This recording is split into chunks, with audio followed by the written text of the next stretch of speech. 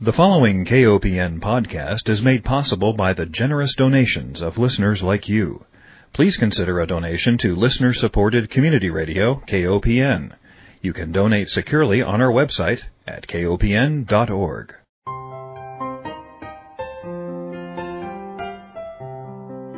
Hi, welcome to Food Sleuth Radio, where we help you think beyond your plate. I'm Melinda Hemmelgarn, a registered dietitian and investigative nutritionist on a mission to connect the dots between food, health, and agriculture and find food truth. And today I am delighted to welcome Mr. Patrick Woodall, who is a research director and senior policy advocate for Food and Water Watch. This organization is based in Washington, D.C., where Patrick has been a public policy analyst, researcher, and advocate on economic justice issues. Patrick, you are an expert in GIPSA, Grain Inspection Packers and Stockyards Administration, and that's why I wanted to welcome you today. Thank you for joining me. It's great to be here today. Thank you. Why should people who eat meat know about GIPSA?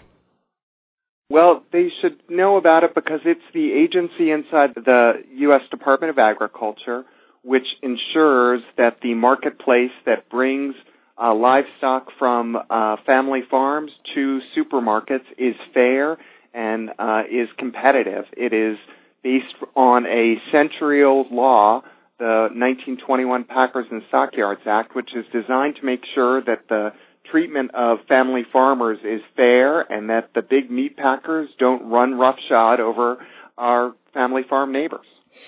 You know, it's interesting that you mentioned family farm-based meat in the grocery store because I have to tell you it's very hard to find. In fact, because I'm a dietitian and I believe that the grass-based livestock is more healthy for us, I typically tell my clients and patients to choose grass-fed meat, preferably from family farmers, preferably from organic family farmers. But our choices in the supermarket do not support that advice. Why is that? Well, the real reason is because of the meat packer monopolies. So the biggest four meat packers control 80% of the cattle that are slaughtered in the U.S. So that means 4 out of 5 cows are slaughtered by the biggest companies, and they control what you see in the supermarket. So although, and this is true for hogs, 2 out of 3 hogs are slaughtered by the biggest 4 companies, and 3 out of 5 chickens are slaughtered by the biggest 4 companies. And this kind of control of the marketplace means that when you go into the supermarket, although there may be a range of brands out there in the meat counter, really they're very few because they're owned by, all these little brands are owned by just a tiny number of firms. Obviously in Missouri, the big boy is Smithfield, who controls a large number of the operations there, including Premium Standard Farms. And what this means is that they control what gets slaughtered and what gets delivered to the supermarket. They control the choices that we have, and they control the prices that we pay. But they also control what farmers receive for their livestock. And what they've managed to do is squeeze out the smaller farms, squeeze out the independent farms, and kind of force livestock producers to kind of jump through the hoops in order to sell their animals. And this kind of dominance by the largest companies has made it almost impossible for family farmers to survive. This is especially true of hog farmers, and people in Missouri know this. The number of hog farms really has plummeted over the last 30 years, and that's because of this stranglehold on the marketplace. And the reason that we are advocating for a new, rejuvenated enforcement to make sure that the marketplace is fair, and that's included in these new fair livestock rules that are being considered right now, is to make sure that more farmers get a better price for their livestock and a fairer access to the market, and that's going to help consumers in the meat case. Now, is it the Farm Bill that this legislation is a piece of, or how do we speak to our legislators when we want to talk about this topic?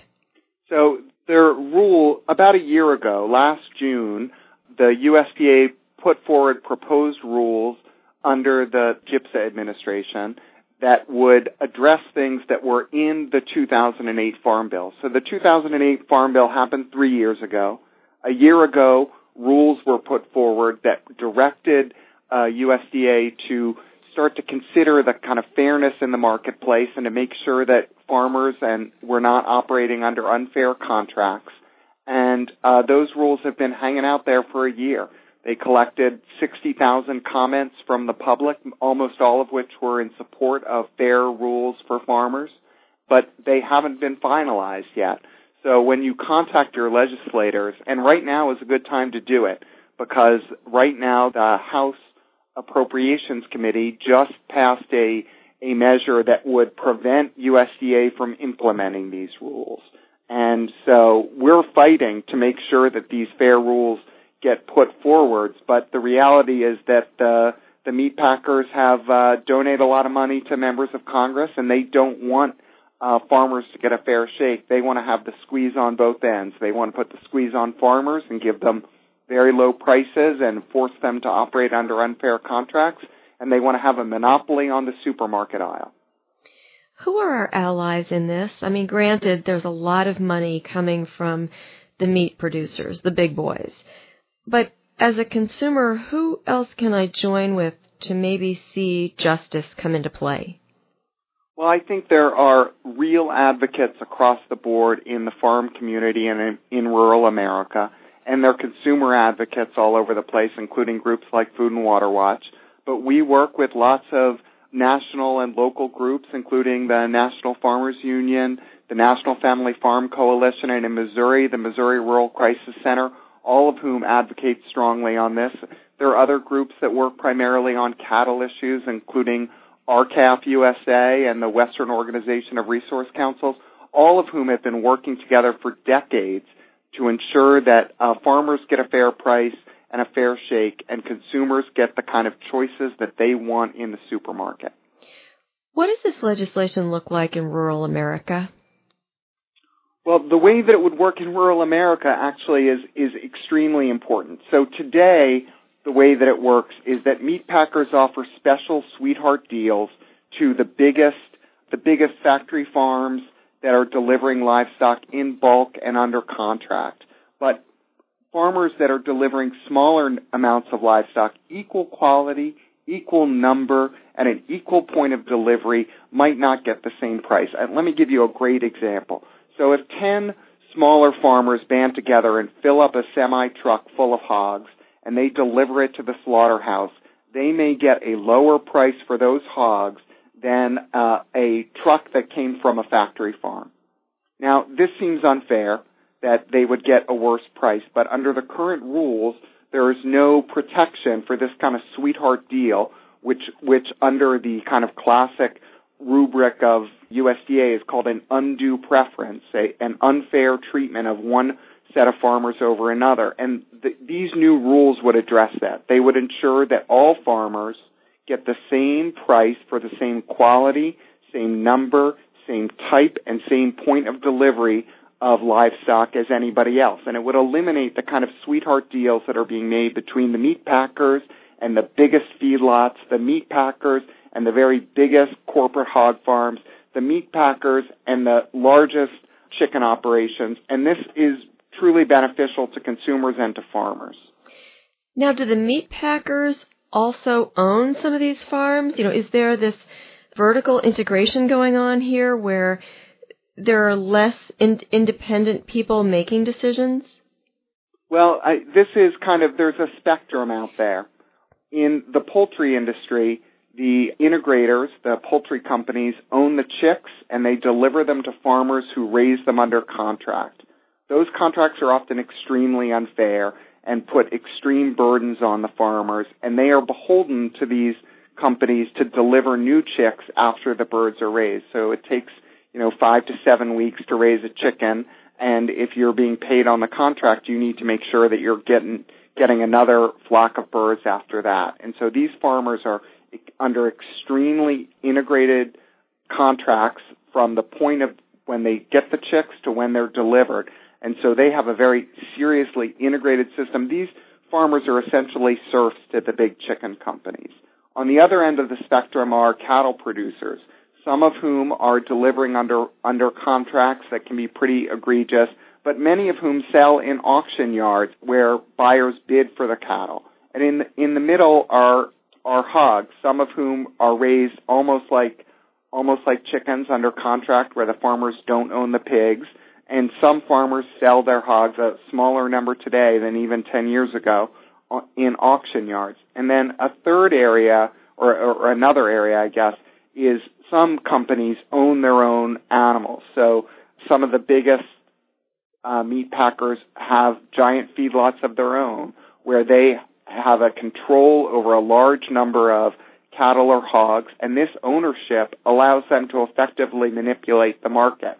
So if the price of hogs on the open market is very high, then a company that is raising hogs of their own can slaughter their own hogs while the price is high, and if the price of hogs on the open market is low, they can enter into the auction market and buy hogs at a low price. And this effectively allows the market for hogs and for cattle to be manipulated by the packer ownership. And this, obviously has real implications for small farmers. It makes them difficult to get into the marketplace because oftentimes there are no bidders in these auctions, and it makes it harder for them. They're price takers. So if they essentially have to take whatever the meat packers offer, and it makes it difficult for them to earn a decent living. And what this does over time is it forces producers to effectively get big or get out. You have to add more hogs, you have to add more cattle, and so what we've seen over time is that the number of cattle producers, the number of hog producers has really fallen dramatically as concentration in the marketplace has gone up. Do supermarkets have a role in this, or the Grocery Manufacturers Association, or are they our allies in making a more just food system, or are they not involved in this? Well, I think obviously they're involved in this situation. So the biggest supermarkets buy from the biggest meat packers, and they in turn offer sweetheart deals to the biggest meat packers, and this kind of has a downward pressure on the price that farmers get for their livestock across the board.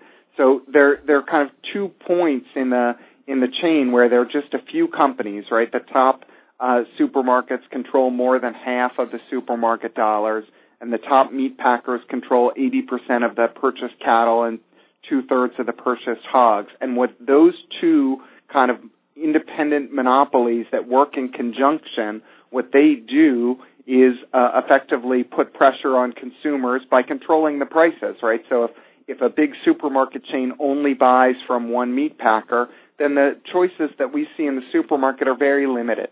We don't get to see the grass-fed beef or the free-range beef or the free-range hogs that we might want, because the meat case is completely controlled by one or two big firms. And for farmers, they're getting terrible prices because it's very difficult for them to get into the supermarket. There's no way in for them to distribute their livestock. If you're just joining us, we are speaking with Patrick Woodall. He is a research director and senior policy advocate for Food and Water Watch. Patrick has been a public policy analyst, researcher, and advocate on economic justice issues in Washington, D.C. for nearly 2 decades.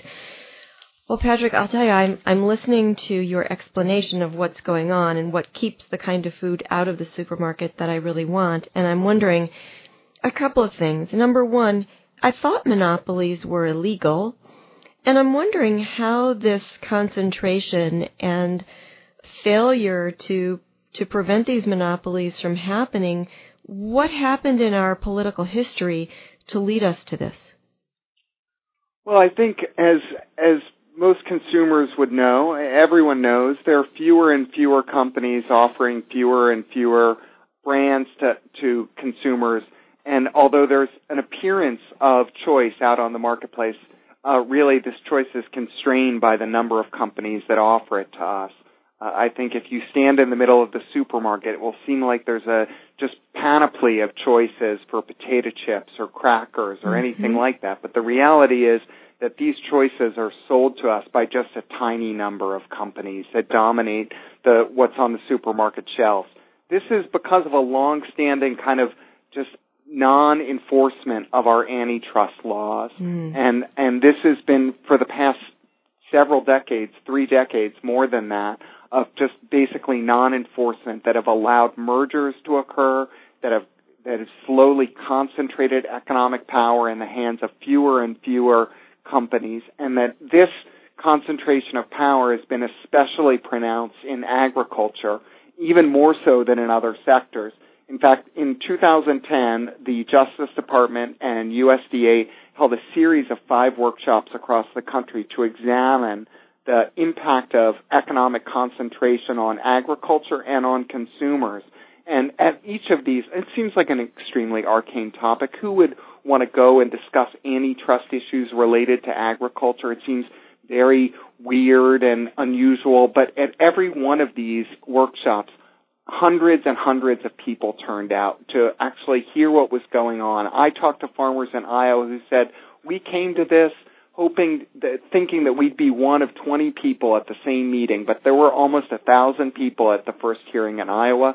At the hearing in Colorado on the cattle industry, there were almost 3,000 people there. And the reason is because this issue is very important. Because of this erosion of antitrust enforcement, there's been efforts by family farm groups, like the ones I mentioned earlier in the show, to really improve enforcement and to rejuvenate the necessary antitrust enforcement at USDA to make sure that farmers got a fair shake in the marketplace.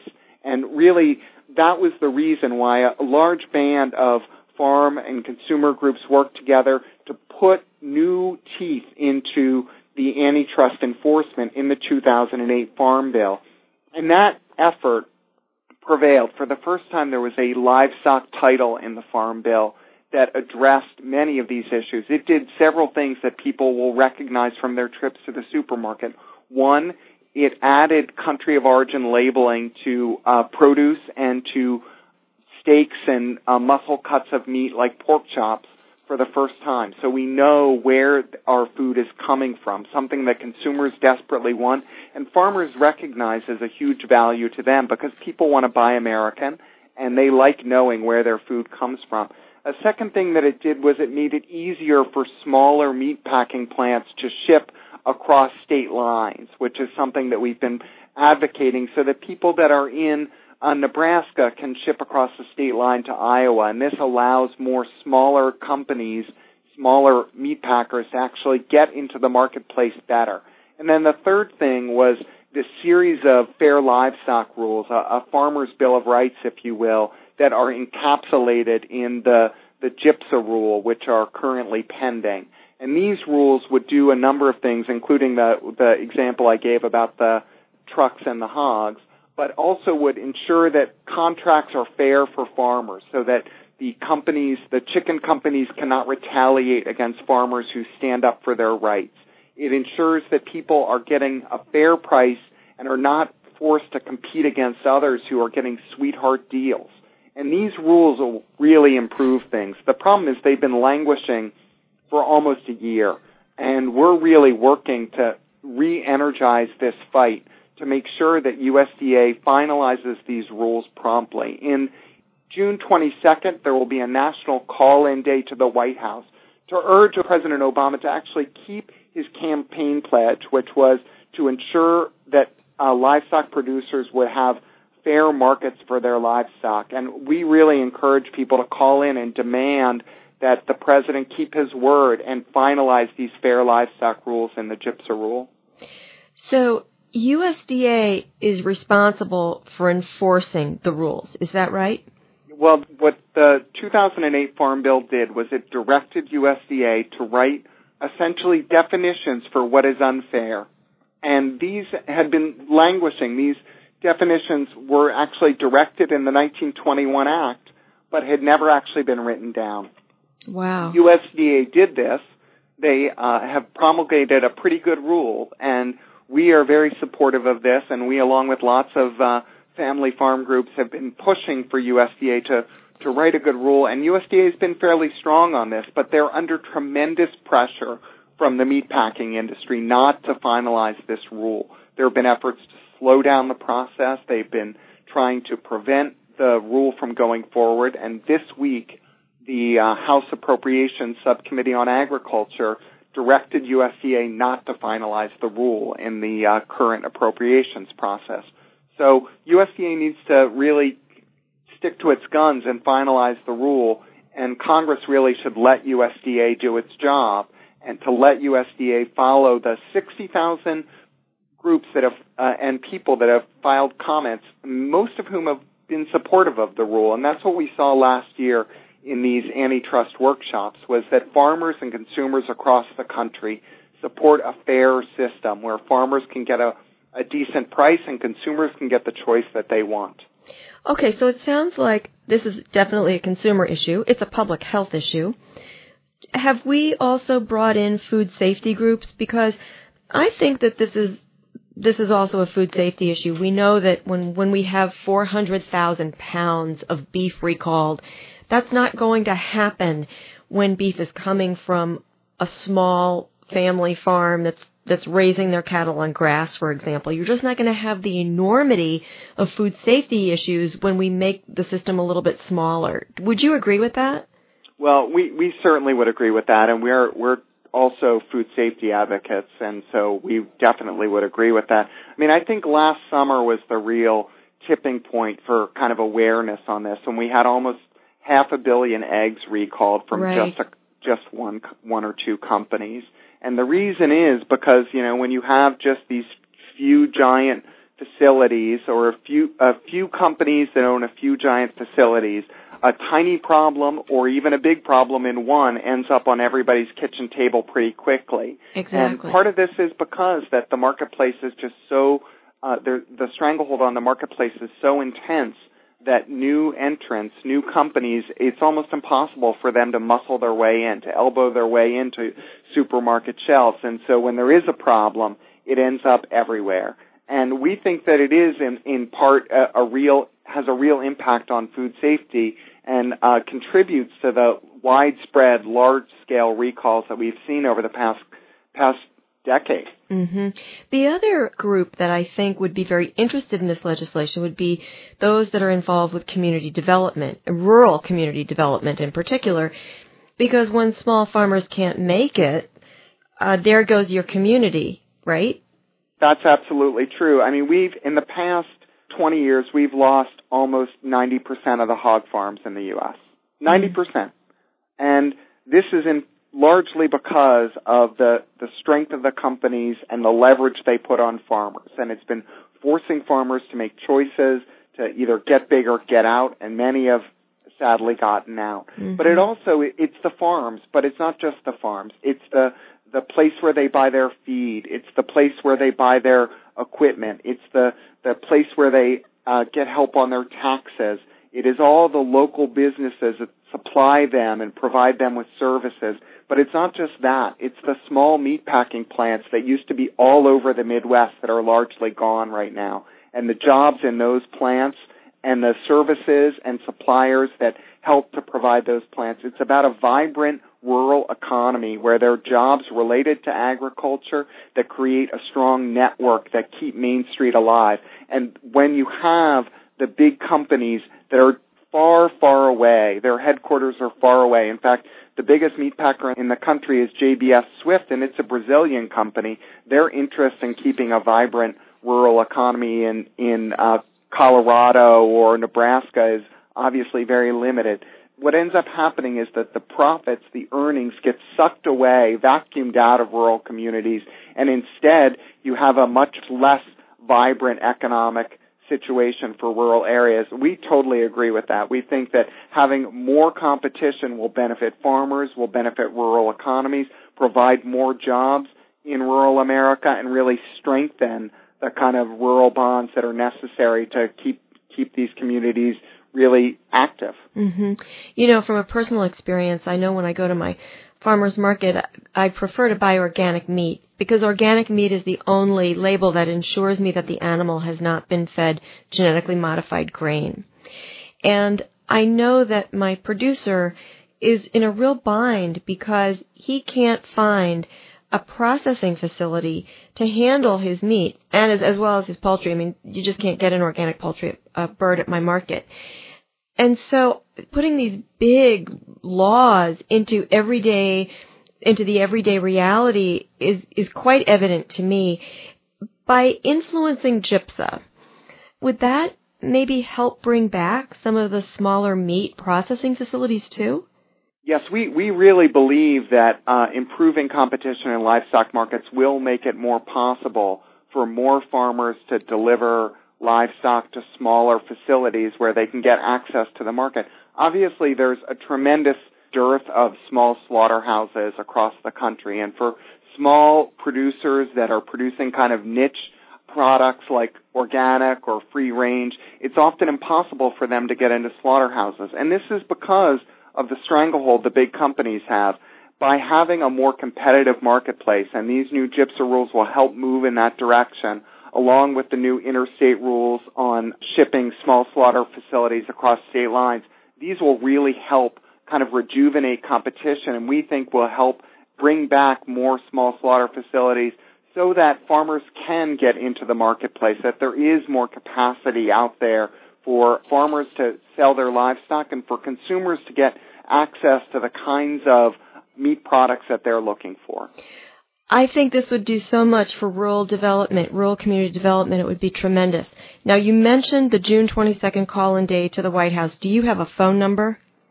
We have material on our website that will explain how people can get in touch with the White House and how they can host a call-in day on their own with their friends and reach out to really mobilize, to encourage the president to keep his campaign pledge to restore competition to livestock markets. It's all on our website at www.foodandwaterwatch.org. And I'll make sure to post that on the radio's website as well. One more question, Patrick. Would it also be beneficial for all of us to contact our representatives and senators, or is this really just a targeting for the president? Well, right now, the House is trying to prevent USDA from doing this. So contacting your representatives and senators and urging them to let USDA finalize the livestock rules, the GIPSA rules, without interference from the appropriations process is something that everyone should do as well. Terrific. Okay, so listeners, this is very important for the quality of food on our plate. It all boils down to public policy. We have been speaking with Patrick Woodall. He is a research director and senior policy advocate for Food and Water Watch, and this is his area of expertise. I want to thank you, Patrick, so much for being with me today. Listeners, thank you for joining us. Please take action. Join us. And it's easy. I've been to the Food and Water Watch website. It is a terrific consumer advocacy site. And I know that when you go to that website, you might feel sort of confused in making calls to senators and representatives, but Food and Water Watch provides you with the history and the ask, so it's very easy to do. So once again, Patrick, thank you so much for being with me today. It's been great to be here. Thank you, Melinda.